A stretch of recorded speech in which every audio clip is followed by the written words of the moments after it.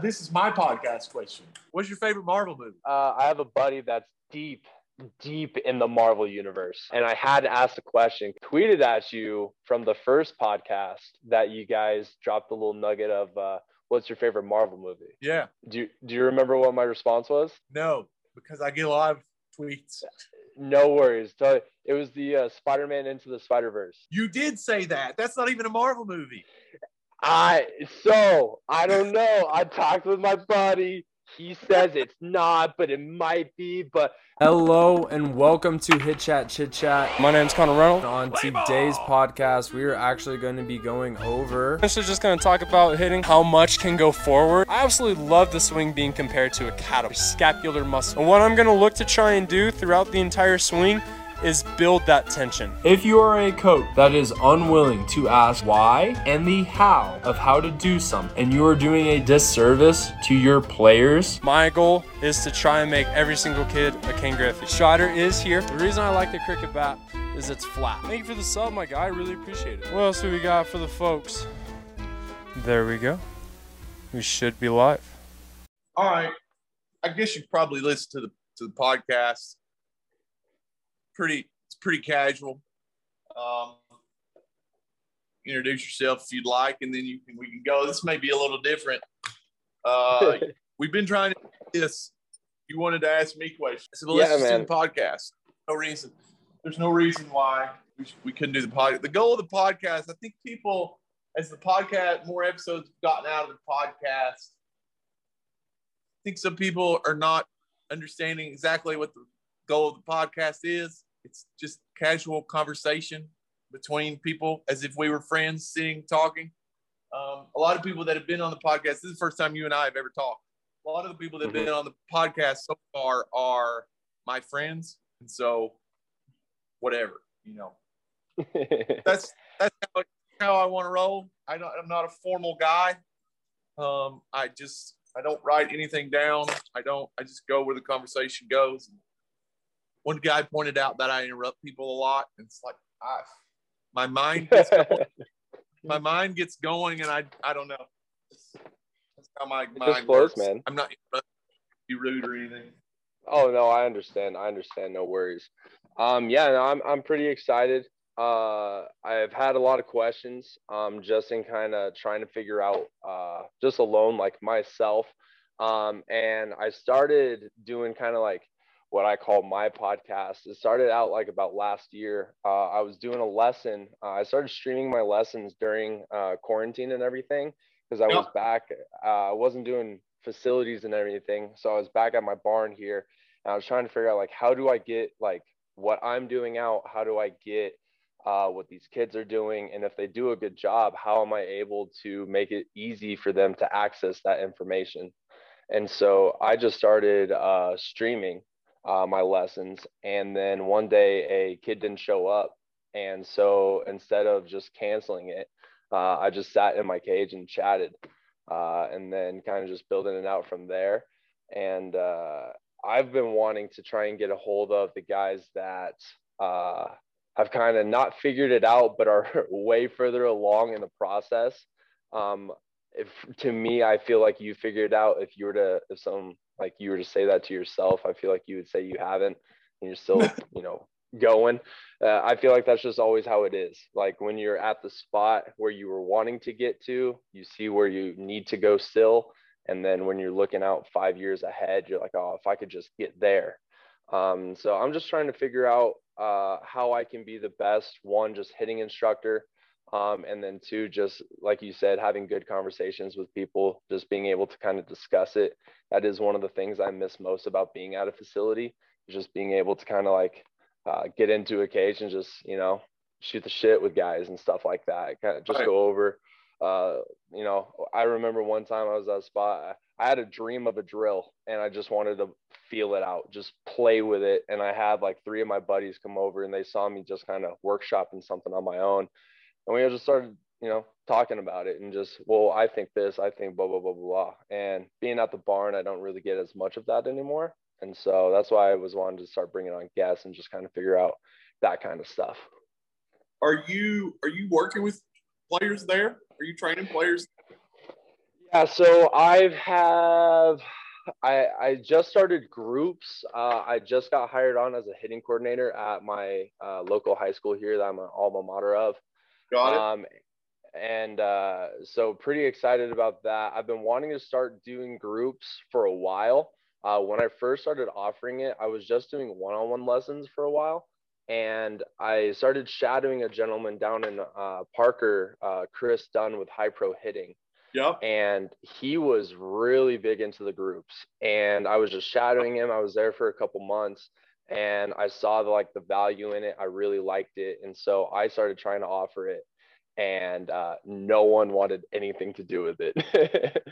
And so I kind of threw that on the back burner. Now being hired as the hitting coordinator with my local high school, I'm up to 9 guys that are coming in for groups now. I've got about 7 to 10 guys that I see for one-on-one lessons.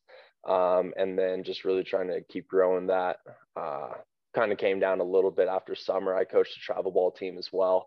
So we did the big 17U perfect game circuit and stuff like that. So it was just nonstop travel this summer. So wasn't really able to keep growing there, but looking forward to start being able to grow now. For sure. No, I'm with you. I just it's all I do. And so I get the transition being tough for people though. I'm to the point now with it that maybe I should do one-on-ones. Maybe I shouldn't. Again, we talked about my kids. Having kids really throws a loop, a wrench in things because my daughter is 9 and my son is 7, and they're now coming to a place where they're playing. And so on Saturdays, I'm with them. And then on most of the days that I'm here, I want to spend time with them. And so it's what's the time exchange of spending time with other people's kids versus spending time with mine. I mean, I used to do a lot more than I do now on the training, individual lessons, group lessons, team training. I mean, I used to do a lot more, but it's come down to my children now. It's like I'm going to have to hustle in other ways to make up for the lost revenue and income that I'm not making from training people, which is fine. That's the sacrifice I'm willing to make, but that is what it is. What's your energy? I mean, it's early. It's like 6:30 where you are. Yeah, man. And I didn't even tell you. I actually put this meeting in on my calendar for 6 a.m. And so once I actually started scrolling, it was like 5:55. I scrolled over. I was gonna message you, and then I saw that you said 6:30 or 8:30 for you, and I was like, gosh, dang it, man. So I just went over, did a couple of stretches and stuff like that. That's the beauty of having this setup and being right there. But yeah, man, it's a little early right now. Yeah, I had to drop my kids off, and then I was like, wait a minute, I think he's in Colorado. I asked 30. But you're up. You slamming an energy drink? Nah, man. Just woke up at like 4:30, took a nice little cold shower. I'm a big fan of cold showers, man. There you go. Big fan of cold showers. Wakes that body up, gets it going even if you don't want it. Getting that body uncomfortable to get the day started, It does. That's not a bad idea. Nice little 1 minute at the end. I am the guy that you did not want to be in the cold tub with after practice. I hated it. You just kicking around? Hated the cold tub. Hated like the guy that complains the whole time, that was me in the cold tub. Oh, that's just brutal. The worst. Have you speaking of the tub, have you seen Kevin Hart's cold tub episodes on YouTube? Yes, those are absolutely incredible. I love them. They're so funny.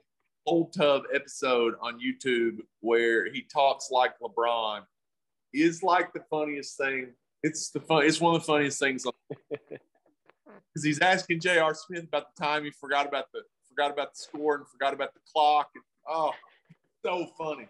It is so funny. That gif, that LeBron gif, where he's like this with J.R. Smith. Twitter. So anytime that Caleb Abney ever says anything about task challenges and game-like environments and anything like that, I always come back with that gif about what about mechanics. It's so funny. That's just a joke that we have between us. But yeah, you're young too. How old are you? I'm 25, man. No, you're not. You're not crazy. Nah, not too bad, but still trying. Young enough that I still get enough flack from the gurus, I guess, or not the opposite of gurus on Twitter, to not know what I'm doing. Right. But so, old enough to still trying to figure out. Or challenge the norm because you're young. It's like, sure, man, whatever you think. Well, in their minds, I'm supposed to be playing either minor league or major league baseball at the current moment for me to be just qualified as a baseball coach. So I shouldn't be able to start my career yet. That's a funny argument because I've positioned, I guess, myself as for years as one of the rebellious people on Twitter that like just doing this to be different for different sake. And then it always comes back around to people will justify their positions upon, well, he played pro ball. It's like, well, so did I. So are you just confirmation biasing his position versus my position on the fact that he played pro ball? Because I did too. So which guy that played pro ball is right? So I love getting into that. It's like I played pro ball too. So you can't, it's like a lot of the people that have different opinions, it's like this player versus anti-player crowd. The no offense, Kyle Bodie has been one of the most influential people in the game of baseball, and he didn't play, or he played at a decent school, and but then you got the people on the other side, the players. It's like Kyle is the worst. He didn't play. He didn't know what he's talking about. It's like here I am, right dead in the middle of a guy who played, who has way more respect for Kyle than I have for the other side. But it's like I'm kind of on the island of misfit toys of people that played, but people that side on the side of what, for lack of a better term, the nerds. I'm kind of one of the nerds. I feel though, here, before I make these claims, I'm just going to double check and make sure that what I'm assuming is correct. Yeah, I'm looking at your bio. It's not like you have X-Pro, like every single thing that makes you, should make you a certified instructor. That's the thing that I see, like, is all those guys that feel that way, they have, just so that way they make sure people know who they were, because I mean, most people don't know those guys back in the day unless you were around. They have to put in their bio like, oh, former big leaguer, former blah blah blah. And like, if I did that, hand up, I probably would. But the fact that you feel like you need to do that, like yours isn't in there, because that's not who you are. That doesn't that's not the staple of who you are. Never been in there. It's not something that, honestly, it's probably something that I should talk about more, but I just don't find it. I just don't find it useful. It doesn't matter. It shouldn't. I was a good player and got myself drafted and paid 20 years ago. Has nothing to do with the improvements that we're going to make in you today. It has nothing to do with that. Don't train with me. And I tell people this, don't train with me because I was a good player. Train with me because my mountains of data that are in my computer that we have the ability to be a better player. And this is how we're going to do it. It's nothing to do with the fact that I was a good player. Nothing. How did you get into all of this then? Were you, I had a conversation with John Lampros the other day. Yep. He said that he kind of, where I'm in the boat with, I had an okay-ish college career. I led the country in strikeouts in junior college my first 2 years. I was top 10. And like, but from that made me realize, like, all right, I never want to feel the hopelessness I was feeling. And so my entire energy and everything I've been doing is just driven to make sure that none of my players ever feel the failure that I felt in my career, and the hopelessness that I kind of felt.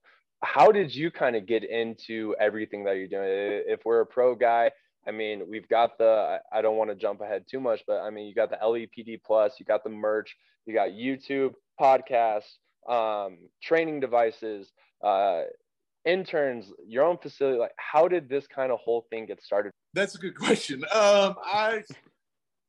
So I guess maybe, are you asking me about my curiosities about the player performance, or are you asking me about my business? Which one do you want to know more about right now? We can go direction. Which one started which? So I got done playing pro ball at 23. I was 23, getting ready to turn 24. Yeah, I think I was 23, getting ready to turn 24. And just as a player, you know, I wanted to be a big leaguer. Like, I wanted to be a big leaguer, and I felt like I was a big leaguer. You know, I worked out.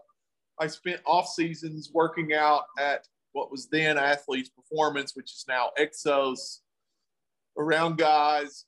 Andre Ethier was my workout partner. You know, Andre played 10, 11 years for the Dodgers. And there were so many people there that I got to be around that I hung with. Like, I did. But there was a disconnect between my athletic ability and talent and then what happened in the game. It just didn't play well. And so once I was done, the first part of it is, once I was done with pro ball, I wasn't going to coach. I wasn't going to coach at all. Like, I was done with baseball. Like, I'm done with this. Like, I don't want to do this anymore. I'm going to do something else. And so that was spring training. We were getting ready to break for spring training. I got released. I got some independent ball calls. Didn't want to play independent ball. I was kind of tired of riding buses. I was kind of tired of the lifestyle, more or less. I'm not going to ride buses if the big league's not at the end of it. Like, I'm not going to do this. And so the high school coach calls me in like June, and it's like, hey, we need somebody to help with the summer team. You know, can we put your name on it, because we need somebody that's not affiliated to the school? It's like, you don't even have to come. He said, come like a couple times, and, you know, that'll be good enough. I'm like, yeah, sure. Okay. It's like, our first this day, it's at this place. If you come that game. I'm like, okay. So I show up to that game, and it was in that game. I was like, I like this. Like, I think I like this. Like, I think I may coach a little. Well, I stayed at that high school for 5 years. I ended up being the head coach for the last 2 years. Politics, parents, all this other garbage things that go along with that. Administration, yada, yada. My last year, we played in the state finals. School consolidated with another school. I was untenured. My boss particularly didn't like me particularly, and so I no longer had a position at the school. Which I was done with baseball. Again, it's like, I'm not doing this anymore. I had like one kid from another school at this time I'd started working with a little bit. We would go to the Little League field. I would work with him. The guy that owns this building sees my dad in the post office. He says, hey, I want Chad to work with my kids. I actually have a building that I think would interest him if he wants to, you know, pursue a facility. My dad said, what do you think? I'm like, I don't want to do that. I don't want to be a baby. So he's like, well, think about it. So I thought about it, and I looked at this bit. I mean, this building right here place I'm sitting at right now was dirt floor 10 years ago. This was an apple storage house for the apple orchard 100 years. This building is over 100 years old. For the apple orchard that was across the street back in the day. This is kind of like right in the middle of town. So they used to have the market, and they would sell apples out of this building. And wow. I was like, you sure, man? You sure we can do something with this? Like, yeah. I'm like, okay. So we started here. And I've told this story before on this podcast from a business standpoint. I thought what I was going to do is we were going to start here, all my friends were going to give lessons here. We were going to house all the travel teams here. We were going to be here a short bit of time. And then we were going to build a big facility. We were going to do the mega facility thing with, there's been a couple pieces in my business. During this time, my Little League coach owned the sporting goods store in town. I taught my dad into buying that. So we bought the little sporting goods shop here in town. About a year into that, I realized I don't like this either. At the same time, I was realizing I don't want to do a mega facility either. So it's like, how are we going to grow from here? Well, yada, yada, on down the hole. I established myself on the internet grows, yada, yada, yada. I don't know how I acquired so many followers. I interacted a lot when it was a lot easier to gain followers on Instagram, on Twitter, 7, 8 years ago. It was a lot easier. I look at my analytics now and it's like, this is ridiculous. This is so hard. It's way harder now than it was back in the day. I don't know. The products that I've come up with in my head, I was just trying to solve problems for people that we had in the gym. The spinner came from, we were training a bunch of college guys one summer in the shoulder tube. We're using the shoulder tube, and then they leave here and they're not able to do any exercise like shoulder stabilization exercise because the shoulder tube is so inconvenient to haul around. And so there wasn't anything at that time that they could throw in their bag and have with them. So I don't know. I am driving to Orlando to take my kids to Disney World. It's like 2 a.m. And I think about this rotating piece of thing that I'm like, I think that would work. And so I put that together. It's a thing. I mean, it's a small thing. It's not a huge thing. It should be a huge thing because, like I said, I would drive a Tesla if everybody that needed a spinner actually had one. But you can't convince people that arm care is a good idea. You can't convince people that, throwing the ball hard is more important than command because it's not more important, but it's like the first principles. You learn to throw the ball hard, and then as you grow and you get bigger and stronger, your proprioceptive things change. You're going to have a greater ability to kind of dial that into something. So I think from all this journey, and I don't know if my profile still says this. I know it says this on my website, but curiosity, it's kind of just driven me into like, how can I be better? How did I get into technology? I was just curious about it. What is this ZEP sensor that I can put on the end of the back? I kind of liked computers and I kind of liked iPads. It's like, oh, cool, I can do this. It's like, I don't know what any of this stuff is, but it's like I was curious about it. So I was like one of the first guys on the internet that was talking about bat sensors, like practically using them to train players, like not just as a toy. Like we're actually using this to train players.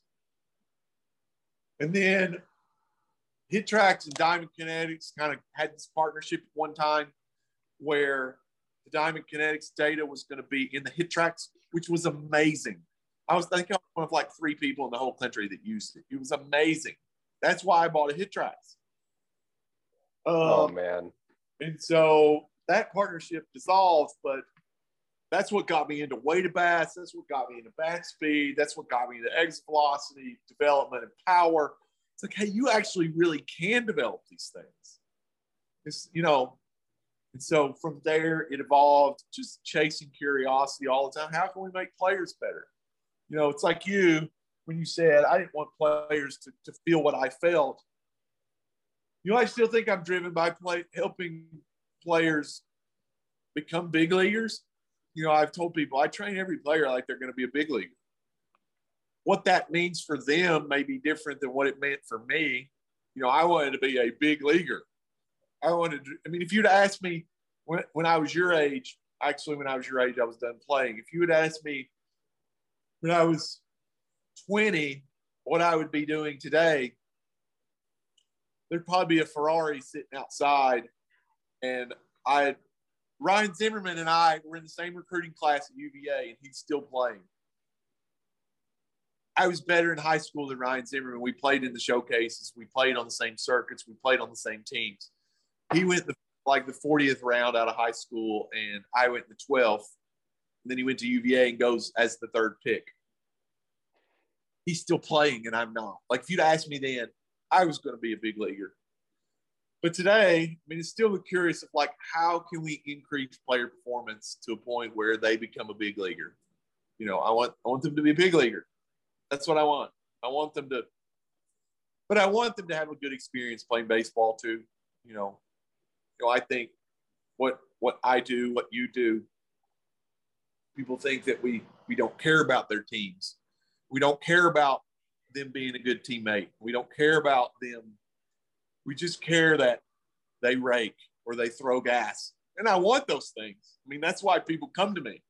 But it's like along the way, you know, I want you to learn how to be a good teammate. I want you to develop relationships. That's why I group train. I mean, that's why I group train is I want you to have that interaction with people on the floor. I want you to learn to take positions of leadership that is not in front of your high school coach, that you're not being judged upon. This is like practice for that. You know, I want you to interact with your peers. You know, I want you to see that other guys, all the crap we do in here, there are other guys struggling with it too. You're not alone. You know, I don't know if that answered your question, but that's kind of the culmination of what happens. I love it. I just kind of figure it out. I've told people, I've used this term, I've kind of Forrest Gumped my way into all those things. I probably should quit. I honestly probably should have quit, but I'm too stubborn or too dumb to know any different. And so that's the Forrest Gump wisdom of this whole thing. It's like Forrest was too dumb. He was too dumb to realize that you shouldn't be doing these things. And it's like, I've got this, you know, Forrest Gump was from Alabama. I'm from the South. I kind of sound unintelligent, I guess. And it's like, I've just Forrest Gumped my way to these things. I don't know if I'm smart, but I am curious. And I am stubborn. And I just don't know any better. And so I just go with it. I have no way of experience building a website. I built my entire website. I have no experience doing any of these things. I got a health and physical education degree. I don't know anything about business. I just kind of go with it and try to do the best I can. Hey, that's all you can do, man. That's all you really can do is just keep doing a little bit more than what you did yesterday. Just trying to be a little bit better. No, that 1,000% answered my question. I worked a whole lot. 80, 100-hour weeks, a lot. I don't do that much anymore because I have kids now. So I can't. But that's what it was for the first. That's what it was for the first 10 years probably was, you know, 5 years coaching in high school, 5 years doing this. It was probably 80 to 100 hours a week every week, Monday through Sunday, like no days off ever. Holy cow. Would you say that, do you feel you are putting, or during that time when you were trying to build it, do you feel you were putting at the end of your career more time into trying to build this business as a coach and everything? Or do you feel you were putting in more than 80 to 100 hours on the baseball end in the off season? So I wasn't doing this as a player. I didn't do this as a player. When I was a player, that was my singular focus. Was I was doing nothing else. I wasn't doing. Were you putting in like 180 to 100 hours a week in the training and everything like that in your off seasons as you are now for your business? Do you feel, or you were for your business?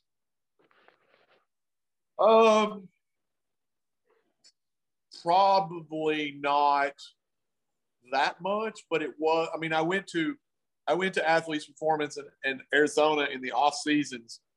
And so that was all day. I mean, that was typically 2 workouts a day. That was them feeding you. It was hitting, throwing on top of that, 6 days a week. Yeah, I mean, I guess where I'm from, I live in the coal fields of Kentucky, Virginia, West Virginia. It's funny because like the 5 best college football coaches of all time, or 4 of the 5 college football coaches of all time, are from this little 50-mile radius of West Virginia. Nick Saban, I think Bobby Bowden, legendary coach. His name is skipping me, from USC, and one other guy. Are all from this little area in West Virginia. There's like my sister is from here. She's a senior administrator now, like number 3 or 4 in charge at the University of Tennessee. Like there's just this work ethic of people here that comes from the coal mines. The coal is gone now, but growing up, like people went to the mines and they worked all day long. My mom's family was in coal, and my dad was in the coal business. And so I don't know. It's just kind of like, I guess, in my DNA and her DNA to like just work a lot. Just work a lot. I look at things, I've told people this through the years. I look at things like, and I say, if it requires work, okay, I'll do that. Like, it doesn't matter how much it is. I'll do that. If it requires money, I may be out. But like, if you want me to work, okay, I don't care to work. And so that's kind of how I was always was. That's how I was as a player. That's how I am now. I just show up every day. That's a lost art in young people. It's like, just show up every day, man. There's that consistency in that. Earlier, you mentioned that your biggest goal is that you just want to be able to train players to be a big league hitter, or to be a big leaguer. And what that looks for one player to another might be a little bit different. So how do you and your facility go about setting up you said you don't do any one-on-one. So is everything a group system? Like, how do you guys kind of go about that? It's all group dynamic, but all the workouts are pretty individualized at this point. Data is kind of the center. I think what people want in training is they want feedback. They want feedback and the expertise of the trainer or the coach. Technology is our feedback. So it doesn't matter if we do it in one person or 5 people. We try to keep the groups between 3 at a time, doing any singular thing. But all the workouts are built inside of track. You have an individual workout that addresses needs that you may have. Most of the buckets as hitters are pretty standard. Most every hitter has kind of the same hierarchy of needs. So how we address those is, every hitter needs a foundation, speed, and power. Every hitter needs barrel skills, precision, adaptability. Every hitter needs better timing, rhythm, and athleticism. Kind of every hitter needs better perceptual, visual skills to be able to swing at pitches in the zone. Your technique is your technique. We're going to look at the batted ball data. We may make adjustments in our ideas, looking at your diamond kinetics data, looking at your batted ball data, and how we go about training you and getting better results. But ultimately, it just maps to like being good in the game. And again, there's a whole psychological piece to that too.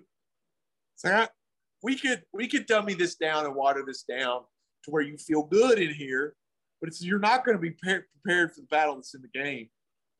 A lot of people, my training business would be 10x better if I put the ball on the tee and did individual one-on-ones where we just critiqued swings. It would be a lot better. That's not honest work, I don't feel, for me. I mean, people do that. They pay their bills doing that. Good for you. I just want to do honest work that's going to help players perform better in the game.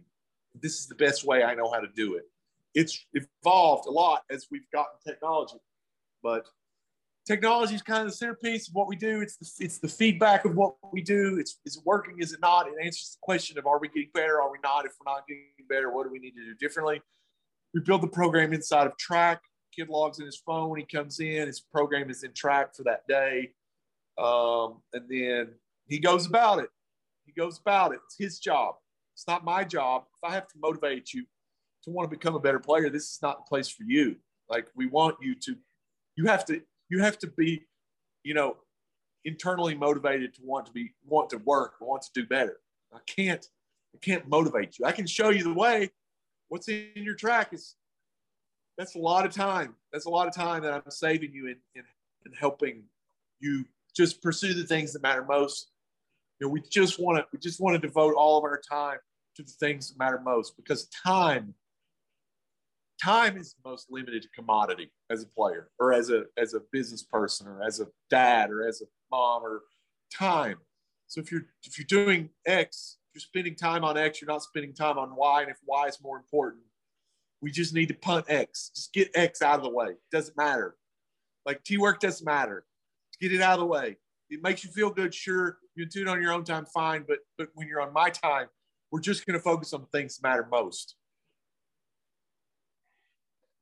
How have you felt that you guys have been able to integrate track, and who is going about setting up these programs for your players that are coming in?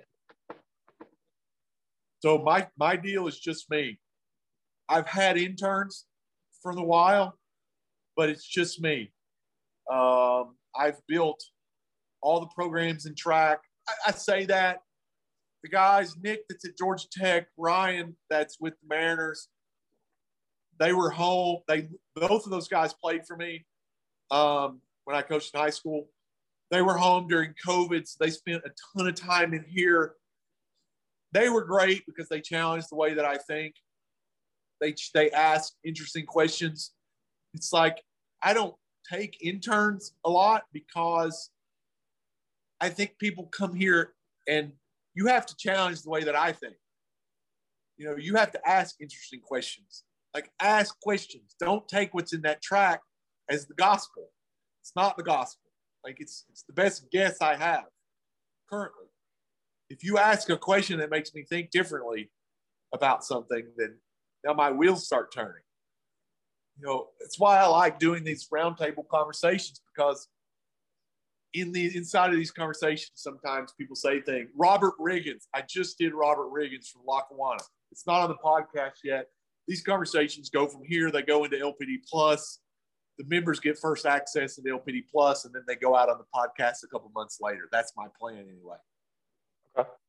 Robert Riggins. I did Robert Riggins like last Friday. And I told him, I said, it's not very often that my mind gets completely blown. Currently, my mind is completely blown talking to him. It was amazing. I mean, we've already implemented 2 or 3 things that he and I talked about. Oh, wow. Which I already had, like synaptic glasses. I had synaptic glasses, and so it's like, I should use these more than I have. But yeah, it's just me though. It's just me currently. Wow. Track is an easy tool to use. But maybe I say that because I've used it a lot. There are certain things that don't work great about it, and Driveline would acknowledge that. I think if they would acknowledge that it's still a very fluid work in progress. I know where those landmines are, so I just navigate around them a lot. But building out programs, dropping programs in there, it's very easy to do. It gives us an ability to versus writing workouts on a board, or printing them on a piece of paper and giving them to people. It gives us an ability to address these individual nuances better inside of it. There's decisions for them inside of it too. It's like kind of a menu type, pick this, pick that. You have to do this exercise. You don't get to pick because you have X deficiency or whatever. It just allows for a lot of freedom in the framework which we're going to operate within. I think people just think that we just throw the balls in the cage, turn the machine on 95, and go figure it out. But you worked for Chris Dunn. I imagine some of his is that way. I like Chris Dunn a lot, man. His stuff is really good. So we kind of ran into each other a little bit when I was going through high school. He was working at a facility that my hitting coach at the time was the owner of, and going up, got through college. I actually started going down and working at that same facility. He had since left though, and he started doing his own thing. He went down to Florida, and then he came back. And I just was reaching out, just trying to talk to people like you, like Chris, just so that way I can try and feel like I'm still making the right direction or somewhat moving in the right direction. And I just asked him, like, hey man, like, is there anything I can humanly do to come down? Like, I'll throw BP, I'll do it for free. It's about an hour drive away from me, but I mean, I was going down just for like 2-hour sessions, just to be around there and see like his process of how he does stuff, just ask questions and stuff. And he does a lot of they'll do a little bit of T work. He has if you're feeling this way, here's some things that you should do. If you're feeling this way, here's some drills that you can do.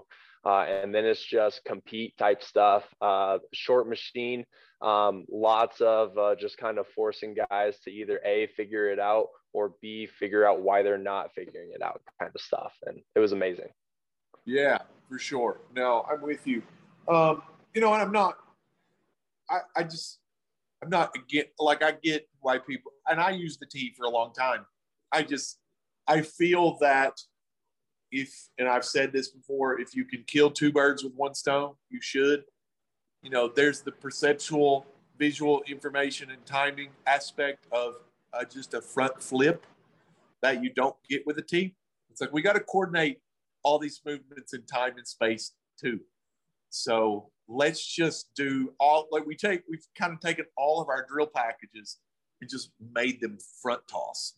I mean, it's not challenging, it's not that challenging. It's not like, again, we're rolling in here, turning the machine on 95, and it's like, there you go, man, good luck, go figure it out. It kind of scales up in a lot of different ways.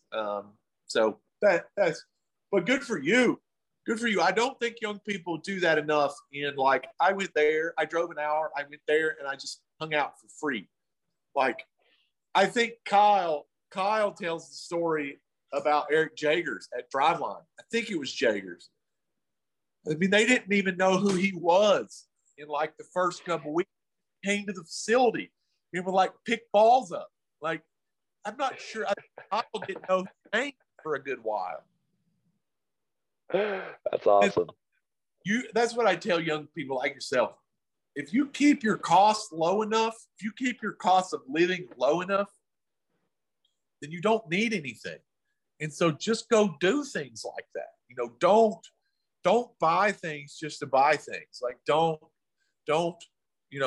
credit card, don't do that. Like, just keep your life as simple and as mobile as possible, and just go do that. Like, I don't need anything, so go do that. It gives you time to figure out YouTube. It gives you time to figure out training. It gives you time to figure out, because when you get to where I am, you can't do that because you have to support your kids, and you have to pay your bills, and you have to support your wife, and you have to do these. Like, these are just grown-up responsibilities. Bless their hearts, bless my wife's hearts, because she's kind of ridden this whole ride, and it's been, I don't tell her a lot about the struggle that business has been over 10 years. It's not, I think people see entrepreneurship and they see business as, I got a Ferrari sitting outside and I got it through my business. It's like, no, it's not at all like that. Like, acquiring customers is really hard. It's very hard, especially in this business. When people what people want is one-on-one, non-challenging work that makes them feel good, and it's like, this is not what this is at all. And so, it can't be. If you want players to be able to perform in uncomfortable situations, you have to practice in uncomfortable situations. I've been at 4 different facilities in my short little time of being around and everything. And so I've seen a lot of instructors. I've seen a lot of guys working with stuff, and I've lost a good amount of clients to guys to where I am doing now. Looking back, were the drills too challenging? I don't know. I get that stuff I need to revisit, but it was stuff where guys are looking at me and we're doing stuff where you're not leaving the cage every single day feeling super successful. Now we do, at the end of all of my stuff, we always do what I call feel goods. I just want guys to I want them to bat flip. I want them to pimp stuff, but you have to show it right away. You can't look at the technology. I've got a TV here that has blast motion and my Rapsodo that show everything. You can't look at that stuff to tell you it was a good hit. You have to just feel it. You have to know it. You have to have that timing. But before that, we're challenging stuff. We're doing plyos. I've got, let me run and grab this. I think after listening to your podcast, and especially with the bat that you have, that the barrel is off, your offset barrel. Yeah. I think you're going to like this. Yeah. I love this. So this is one of my favorite training tools. Yeah. I was at a facility and I just saw this broken bat in the trash can. And so I was thinking for a while, I also have these tools that I made. I call them barrel accelerators. Just to kind of get that feel. But I was wanting something. I made another one because I was wanting, the barrel accelerator bat or whatever. Yep. So that thing's $500. I can't afford something $500. Yep. So I tried making my own with the same thing, and I've got bungees with a foam around this guy. Yep. The first one I ever did, I didn't have the bungees on it, and it actually just broke straight through off of the top. So we had to make some adjustments with that. Oh. But from going to that, I started just kind of playing with this guy. And just seeing guys struggle, but then able to figure it out. That's that big difference. And like I said, I've lost so many guys because I'm having my guys do this stuff and just forcing them to not feel comfortable. And I'm losing guys to guys that are just, hey, here's a little soft toss down the middle. Here's a little BP toss. Like, you're hitting the ball hard. You're hitting the ball, line drives to the back of the net. That's exactly what we want. Shake our hands. That's the end of the day. Right. And we're not even being true to concepts. And this is what I tell people, like, you're not even being true to concepts of motor learning in that practice design. Is the brain even active in that kind of practice? Or is it just in an autopiloted mode? I've said that on Twitter. It's like, I try to avoid autopiloting at any time. I want them the long bat, the short bat, the light bat, the in-loaded bat, the knob-loaded bat, the skinny sticks, the bent bat. Whatever. The Snap Tech with one eye black and the other eye strobing. It's like it's this constant challenge of engagement. What are you engaging with in practice? Is your brain even active? I go back to Trevor Bauer a lot. This is not an argument of Trevor's position in the world right now, but I missed the vlog. I missed the vlog because I missed Trevor's authenticity and commitment to motor learning. But he says in the vlog one time, he was working on a curveball or something.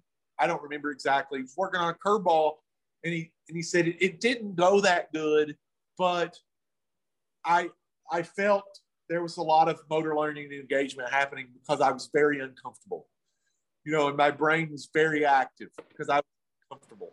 And it's like the task of motor learning is not, especially motor learning of a skill that is so hard as hitting a baseball on time, in space, with speed, with spin, with trajectory, with all these qualities. It's like I'll go back to mine, you go back to your time striking out a lot. It's like, why did you strike out a lot? It's not because your mechanics were not good. It's because you lacked adaptability and precision of the barrel. And what you thought you needed to do was, and I did too, it was, I need to work on my mechanics. I'm going to put this ball in this tee. I'm going to work on my mechanics. And I'm going to take these mechanics and go apply it to that. And this should improve my ability not to strike out. It's like, that's not even close or at all representative of what needed to happen.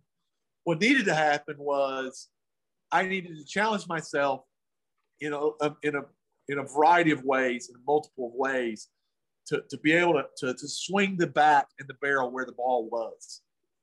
So if I'm predetermining where the ball is and then I'm just swinging at it repetitively over and over again, I can't imagine the amount of time that I wasted doing tee work, because that's what people say to do. And if you do tee work, you'll hit better. And it's like, you'll hit better because you hit better, not because I took my swing and made it almost unathletic. Okay. I'll talk about myself, but my dad was a Division I basketball player. I was a 1,600 point scorer in high school, 6'8" runner with power that could throw, that could 6'4", 220, and made myself an unathletic hitter. It's like, what a waste. And Monty Lee, the most recent podcast I did was, I started these podcasts and these conversations like during COVID, and those are just releasing because I didn't really know what I wanted to do with them. But he said, when I first started coaching, I knew that I wanted guys to move athletic, and I knew I wanted them to move fast. And I knew if I instructed them too much, I was going to make them move slower. It's like, where were you when I was? Because that's what I needed. I made myself move slower, and I made myself less athletic by doing all these practice things that people say are important. People are still saying you're important because that's just what's been passed down forever. I saw this study where they took these 4 monkeys and they put them in a cage. They put a ladder in the middle and a thing of bananas at the top of the ladder. And every time a monkey would climb up and grab a banana, they would pour water on all the other monkeys. And it took them kind of a little bit to start to understand. And then what they did is they took one of the original monkeys out and then added a new one. And what they saw is that the new monkey would come in, see the bananas at the top, climb up, and then everyone around would start beating up the monkey because they knew they were going to get splashed with water. They'd get splashed with water, then the new monkey would stop. And what they saw is after a certain amount of generations, all of a sudden monkeys were just fighting each other so that way they wouldn't go and grab a banana, but they had no reason as why they were not allowed to do that. I feel like that's a lot of the same idea with some of the former ideas of hitting that we've had, is that it just always has been this way. You weren't allowed to question anything or to ask, why are we doing this? Is this the best way? How else could we do something like this? And now there are guys like you coming onto the scene about 10, 20 years ago. You've had guys that have been started questioning just the everyday stuff that has been going on. And I feel like some of the guys these days don't even know why they're banging the drums that they are, or fighting the fights that they are. It's because it's like, well, I was told that we're not supposed to do that, so I don't know why we're not supposed to. I just know we're not supposed to. And it's the tee work, it's the heavy bat, it's the challenging with velo early. Like, it's those kinds of things that we're like, well, why haven't we done that? Why aren't we doing that? And I feel like you've seen results, and I'm starting to understand and start to see that with my company starting.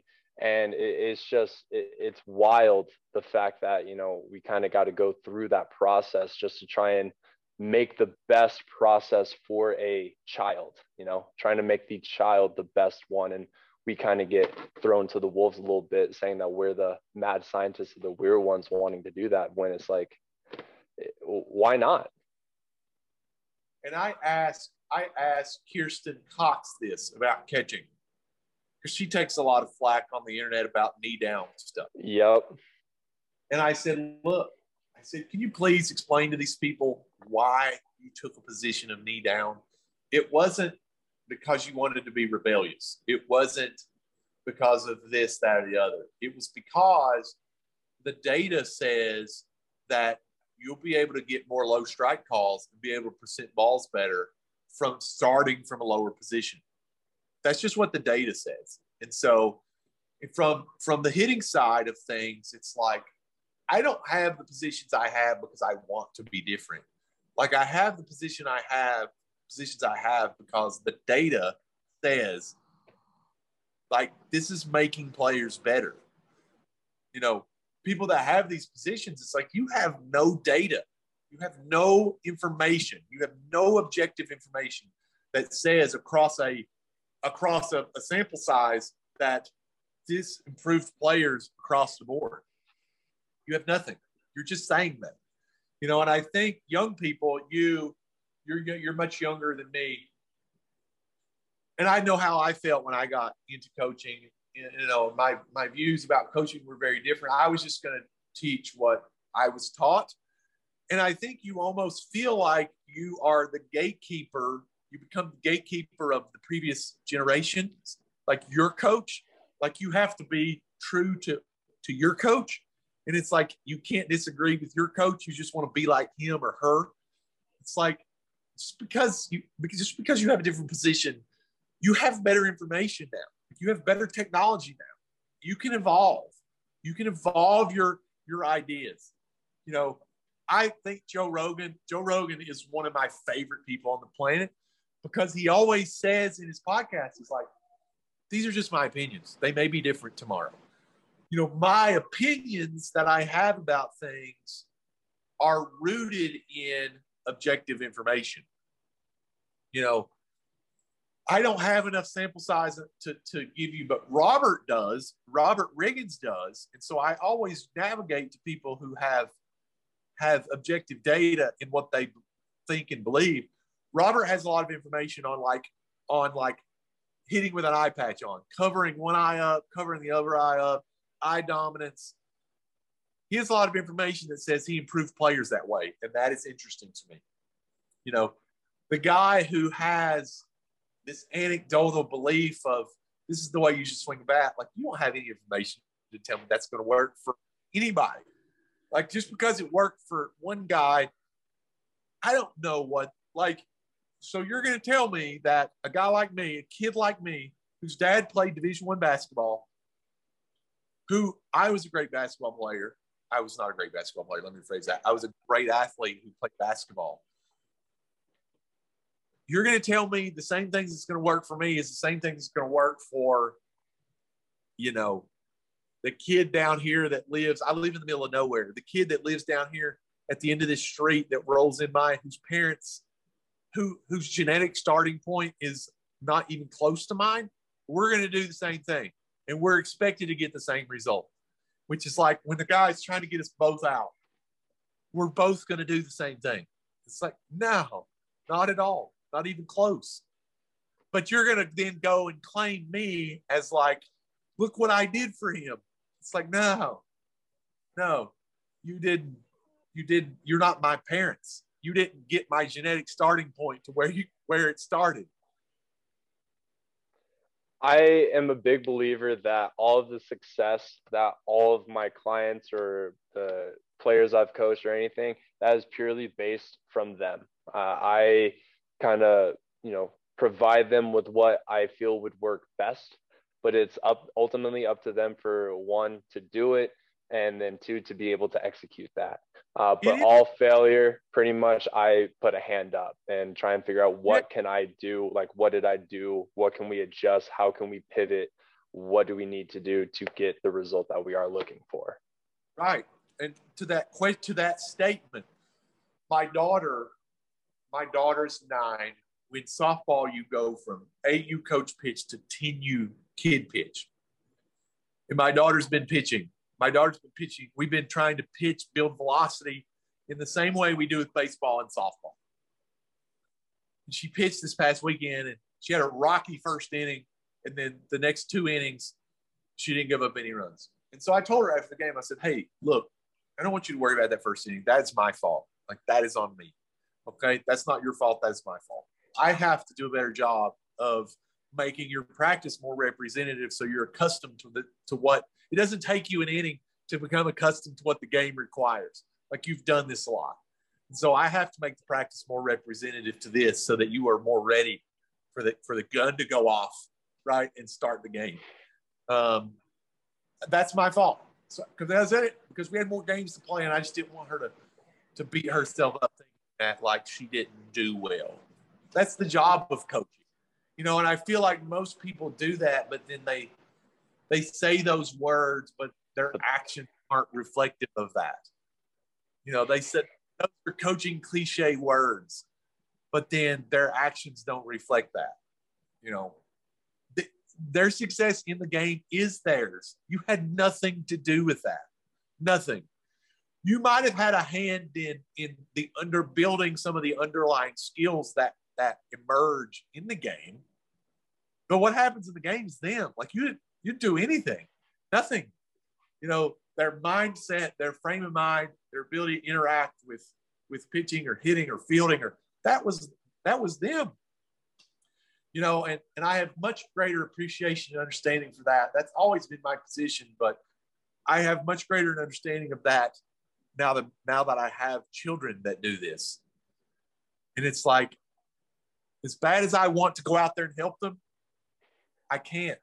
Like, they have to do this. I have to prepare them in a way that they can do this. You know, I've told this story on this podcast before, that my daughter, probably 6 weeks ago, comes up in a game with a tie game, 2 outs, winning run on second base. And I felt good about her being up there because I know she's not up there thinking. You know, I tell people all the time, you don't want to be in this position and you spend all your time thinking about what your left arm is doing, or where your left wrist is, or what your right hip is doing. I knew she was going up there with the objective of, I'm going to try to be on time. I'm going to try to hit this pitch as hard as possible, period. Like, that's what I want you to do. So I knew she was there. Like, I knew she was there because we've never done anything else. She's never been exposed to anything else. That's what she's done. So I know she's there. She goes up there. Go ahead. Oh, I was just going to say, I've been listening, and just the fact that you've been able to just kind of not shelter her, but like just kind of make sure that has been the only type of training she's been doing. Yeah. I've been like, no children whatsoever anytime in any near future at all. But like, I am obsessed with like the science of like the environment of a kid, like the process of everything of teaching.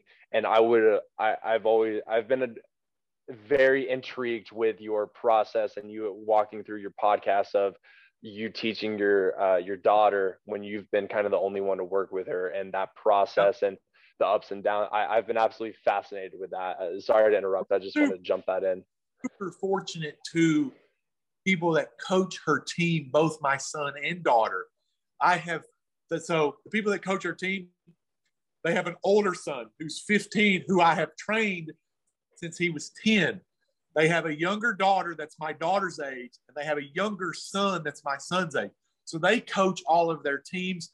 They do not coach them. They do not say anything about her mechanics or how she interacts with the task or anything. They don't do any of that. So we're super fortunate in that, because they're not saying anything to her when she's going up in this situation. They're just, the dad just says, hey, be on time. Hey, be on time. Be ready, be on time. And so she goes up there in this situation. She goes up there, fastball, first pitch. My daughter's I've never told her how to swing. Okay. I've never told her how to do anything. Nothing. She's leg kicking. Like, she leg kicks. She's done that on her own. I've never told her, hey, leg kick. So she's got this leg kick barrel tip. Again, she figured this out because I think young kids figure this out if you just tell them to hit the crap out of the ball. That's what they do. Like that's what it looks like. And so in a motor learning place for all young kids, I think they should all move big. Like you can't get to a place where you need to refine. Maybe you're a big mover when you become 16 or 17. Maybe you're a small mover, but you won't know the difference in any of it if you've never moved big. So now is the time to move big, right? To the point. Okay, I'll get to the point. The point is fastball, like on time, swings through it. She's on time, hard, fast, swings through it. Fine, miss, strike one. Little girl flips her change up, borderline strike, which if you listen to the podcast, you'll get our swing decision timing problem and how we solved it. We can go into it on this if you want. Flips her change up, borderline, probably a ball. Guy calls it strike, strike two. Whatever. Goes up there, big leg kick, fastball, maybe fouls it back. I'm like, all right, whatever. Again, the next pitch, like big leg kick, on time, fastball, swings, miss, strikes out. I'm not mad at all. She did what she was supposed to, be on time, swing the bat aggressively. I know you didn't drive, run it at second base, but I'm not going to react. Like I'm not going to get, because players become a reflection of, in this world, their parents. Their perspectives are shaped by their parents. I don't want her to be upset about this because the game's not over. She may come back in this situation again and need to do this, try to do this job again. But to the point, she did what she was supposed to do as a hitter. Like she didn't get a hit. I wish she would have. That would have been awesome. But like, you're gonna get out times in that situation. You're gonna strike out plenty of times in that situation. You're gonna ground out. You're gonna fly out. You're gonna drive it in sometimes. That's just what's gonna happen because that's what hitting is. Like it's just a random series of events that control what you can, which she did, on time, aggressive. I wish she'd have found the barrel. I wish ball would have found the barrel, but it didn't. Oh well, we'll move on. We'll continue to train barrel precision, barrel skills, barrel adaptability. So hopefully next time your radar is better, so you can interact better. It is what it is. It's just making those little tiny adjustments, like you said. If you are able to go up, and the fact that I don't know where you stand with the idea of a two-strike approach and everything like that. I've coached where I've had the idea of, wow, it'd be really nice if, with two-strike approach, my guys never struck out. But then I've also been a hitting coach where I've said, like, hey, you get 3 swings to get your best thing off. Yeah. They got to throw it. So I don't know where you're at with that, but how important do you feel it is to have a coach like you mentioned earlier in that third base box, in that first base box, or in the dugout that doesn't show that reaction of, I feel like if your coach would have, dropped the shoulders, dropped the head when she struck out, yes, it would have been amazing for her to hit that ball. But the idea is you don't want, if you had to choose when you want all of your success, you don't want to choose it when you're 7 years old. No, it's easy to have success when you're 7 years old because the challenges aren't there.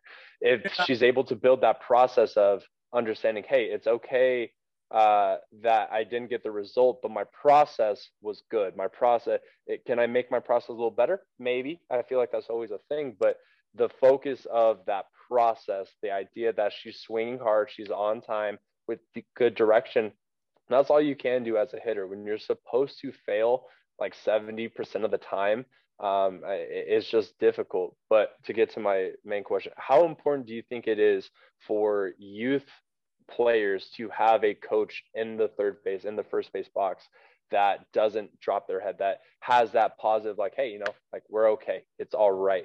How important is that? It's amazing. It's amazingly important. It's even more amazingly important if you have parents that are like that, because, and this gets regurgitated a lot, the ride home, the perspectives and the conversations that you have in the car, things like that are going to shape the player more than anything I could do.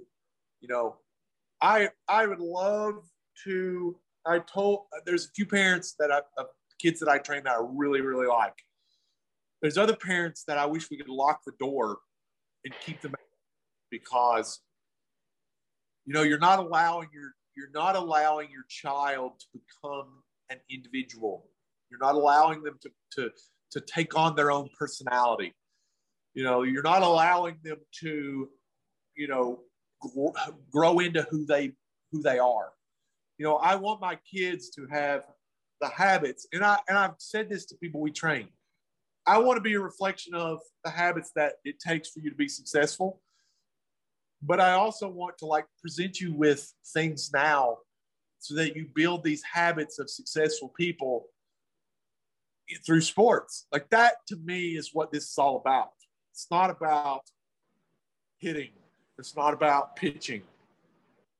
It's about developing these habits. It's about developing the habits that are going to last with you. If people say, well, Chad, it's bigger. It's bigger than baseball. It's yeah, but you're saying the words. You're just saying that. I am really actually trying to implement this, being an example of this, of the daily habits you have to have. It's like this team. So the place I live, and I did it. It'll come out eventually. I did a podcast roundtable with one of my former players who's now an assistant basketball coach at the University of Richmond. We talked about this in that podcast. It's like, you just take the habits that you learn as a player and just go apply them everywhere else. And then you'll be successful. Just take these habits. Take these habits. That's what's important to me. That's what's important to me in training players. We use baseball. I use hitting. I use training. I use player development as the platform to which we go about these habits that make successful people. My sister is one of these people. You want to talk about people that are outside of this. My sister is one of these people. She applies these habits. She's climbed the ladder to where she is because she worked, and she was consistent, and she challenged herself, and she was uncomfortable. She doesn't take safe. She takes risk. She sacrifices. All these things that make you a good player. Just apply those things. I could talk about those things much longer than I could talk about hitting mechanics, the task interaction, motor learning, skill acquisition, all those things are cool. I like them. They help you. They help you with the doorway to establish those things, because at the end of the day, kids just want to play well. They don't want to talk about life lessons, man. They don't. Oh, if you had presented me with some of the motivational crap that's out there when I was 6, man, I just want to throw gas. Can you help me throw gas? Can you help me hit the ball farther? I don't care about any of this. I don't care about this. I am 15 or 16. I want to hit bombs. I want to throw gas. I want to help people. I want to chase girls. That's what I want to do. If you can help me do some of those things better, great. I don't care about these life lessons you keep throwing at me. But oddly enough, you can learn these things. I learned these things probably from my parents. You asked me when I would learn these things. I don't know. I don't know. I guess my parents. I guess they were, because they didn't preach these things to me. It's just, I guess they lived these things, and I just see them. I watched Michael Jordan, and I admired Michael Jordan growing up, and I see what he did. And I'm like, oh, I got to do that. That's just a long rabbit hole of establishing. James Clear, Atomic Habits, one of my favorite today books. It's just that. You bring up your sister and the fact that she took a lot of risks. That's one of the things that I kind of want to hone in on. For you to have a risk, though, or for you to have a reward, you have to have that risk. And I feel like there's so many people going through today. You said that you feel like you are where you're at because you lived through those things versus being told about some of those things. I feel like there's so many people in today's world, a lot of parents, I really feel, because they're so scared of their child going home and feeling like they're a failure if they didn't do well that day. And so I feel like they're so scared, and they almost want to coddle the risk aspect, but that also then cuddles the reward aspect. And that kind of bringing it a whole table when we first started talking, and we were saying how a lot of instructors are almost scared to feel like to put pressure on their kid in a lesson to possibly fail because they don't want to lose a client. Because now the kid's going back and saying like, well, all we did was, there were 3 plates. He had a pitching machine set up and I was using a short bat. Well, did you hit the ball hard, Timmy? No, I didn't. Blah, blah, blah. Oh, well, we just won't go back then because I don't want you to feel like you failed. No doubt. And I feel like that's a lot of what today is. People just being scared of taking risks. People just being scared of failing. And so they would rather just kind of be in the middle versus having the possibility of having doing something really great. Right. No, I'm totally with you in that regard of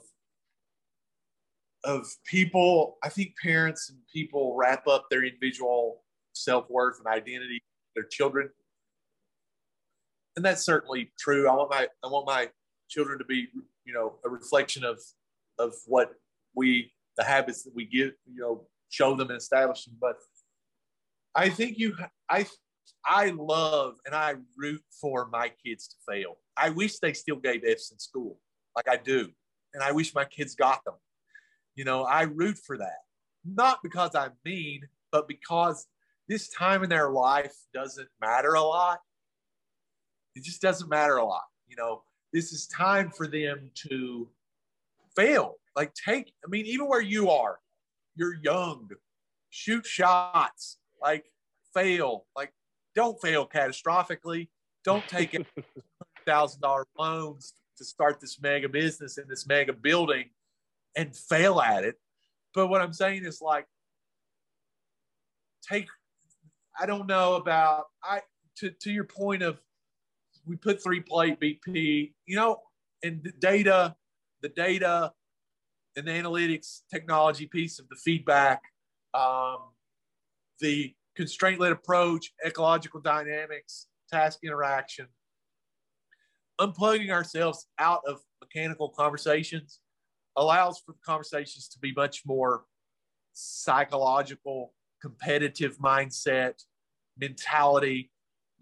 I've said this on Twitter before. You give me a guy with 100-mile-an-hour exit velocity and just an assassin's mentality as a hitter, he's not going to be bad. He's not. Like, they're not. There's no way they're bad. It's that mindset. You give me a kid with a mindset, like just a killer mindset, they're gonna be able to go at it. And I think in that mentality, it's like, I don't say anything. A lot of the conversations we have are about mindset, are about mentality. They're not about the mechanics of why you missed that ball. We're not talking about that. We're talking about the mindset it goes to being able to dominate that pitch, to own that pitch or embarrass that pitcher's family. We talk about things like that. We say things like that. That becomes who they are. I use embarrass pitcher's family because I asked a kid one time. We've never really said that before. Hey, how are things going? Good, man. I'm just out here trying to embarrass the pitcher's families every day. And I'm like, that's what I'm talking about. That's what I'm talking about. That's what I want awesome. You to do. I want you to embarrass the pitcher's families. Because at the end of the day, this is just a game. Like, this is just a game. Like, make it as fun as possible because, from a business side, you could ask me, how did you build a YouTube channel? And how did you build a podcast? And how did you do this? It was unintentional. It was all unintentional. There was no plan. I just did things I like. I do energy drink reviews every day because I like energy drinks. I don't care if anybody watches them. I just like doing it. I like doing a podcast because I like doing it. Like, I like talking to people. I don't know if it'll be big. Maybe it will. But it's like, I like doing it. And sometimes I have to remind myself of that why. It's like, it's easy to get wrapped up into wanting to build a huge podcast or wanting to build a huge YouTube channel or wanting to build a huge business or whatever. It's like, it's the same thing that goes into being a good player. If you're going to be a good player, you first just have to like doing it because it's going to take so much time and so much work It's going to take an eternity of time and eternity of work. If you don't like it, you're just not going to do that. You're not going to do the work it requires. You know, you look at Joe Rogan. Rogan would tell you about his podcast. I don't know if anybody would watch. I just like talking to my friends. And I just talk to my friends a lot. He put it on the internet for free. And it became a huge thing. He makes like $30 or $40 million on the podcast. Spotify paid him $100 million for the exclusive rights to the podcast. It's like, he says that. It's like, I didn't think it was going to be a thing. I didn't know. There was no plan. I just like doing it. You know, you become a great hitter because you just like doing it. You know, I hit today. I do bat review videos, right? Those are not bat review videos. Those are just hitting videos that I wrap up in a bat review. Because I don't think I can't get a kid to watch a video if I'm just talking about these technologies and things they don't understand. It's like, ooh, he did a bat review video on the red meta. You know, I'm going to go watch that. And inside of that video, I talk about some hitting. And I represent practice as it should be represented. It's me swinging and missing a lot. It's me hitting off of a pitching machine that doesn't throw strikes every time and not getting frustrated by it. Just because I like to hit too. You know, and it's like young players, it's like, you got to like it. You got to like the frustration of it. You got to like the challenge of it. That's been my whole life, though. It's like the harder it is, the more I dig my heels in and like it. I love the energy drink reviews. I love everything you do. If you've gone through the DMs I've sent you, I think over the last like year or so, like I'm wearing one of your hats right now. Like literally everything that you do, I really enjoy, and not necessarily like every single second. I love every single moment of the content, and not saying that I don't. I love the aspect that you leave all your swings and misses in. I love the aspect that you say you're not doing it to make it big shiny, that you're trying to hide like little nuggets in there to try and trick guys into kind of like learning. Like those are the kinds of things like I absolutely love. I'm gonna bring up the energy drink review because I had one of my players. We were in Missouri. Going to run into a gas station, and I normally really like. Have you tried the orange dreamsicle of Rain? 8. It's an 8. I loved it. So I have that, and I talked to one of my players. I was like, "Hey, yo, this thing is amazing." And he looks at it and goes, "Oh, have you tried? Was it the Loki or the? Oh man, I can't. LOKI." Whatever, the most horrible flavor in the world. Worst. I hated every second of it. And yes. I told him that, and he was like, "Oh, you don't know what you're talking about, blah, blah, blah." And then the moment I saw that you posted that review, I immediately sent it to him. I go, "Dude, I don't know what to tell you. It's just not good." It's just bad. It's the weirdest taste. There is no like definition to it. It's just like not good. I think they named it bad too. It's like what you can. Like with that name, I have no idea what this is going to taste like. And that's what it tastes like. I don't even know what this is. I don't know. You didn't exactly say it, but the atmosphere of your facility. What is it that you think, and how did you create that? Hard. Really hard. It's really hard in this business because you have to let people go. You have to let people, like you can't train everybody. You know, everybody's not your client, you know, and it's really hard, especially when you're starting, because you have to train a lot of people to make ends meet, whatever your ends meeting is. You know, sometimes you have to make sacrifices in training. Maybe people don't fit your culture that you want. We're fortunate right now because our players are really, we have an exceptional group of players within the group that really are culture guys. You know, I try to stay out of it. You know, I try to stay out of the interactions of the players on the floor. It boils down to the players ultimately. You know, I try to be an example of all of these things. But at the same time, it's not my job to be your friend either. You know, if you need to kick in the pants, I've got to do that. You know, if you need, my job is to make you a better player, whatever that looks like. You know, I'm not going to coddle you, and if that's not for you, then that's not for you. You don't have to come here. That's kind of why I do what I do. It gives me the freedom to. You don't have to be here. You don't have to come here. Like, you don't have to. I don't have to. You don't have to train here. I want you to. I think you'll realize some success in the game, but you don't have to. The long story of that question is just you have to find the right players.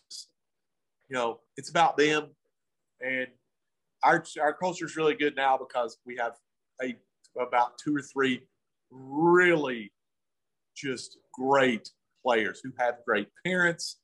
They have great families. Their habits, everything about them is just a reflection of their parents. Really, it's like they're just great kids. They're just great kids, and they kind of set the stage for what the training is.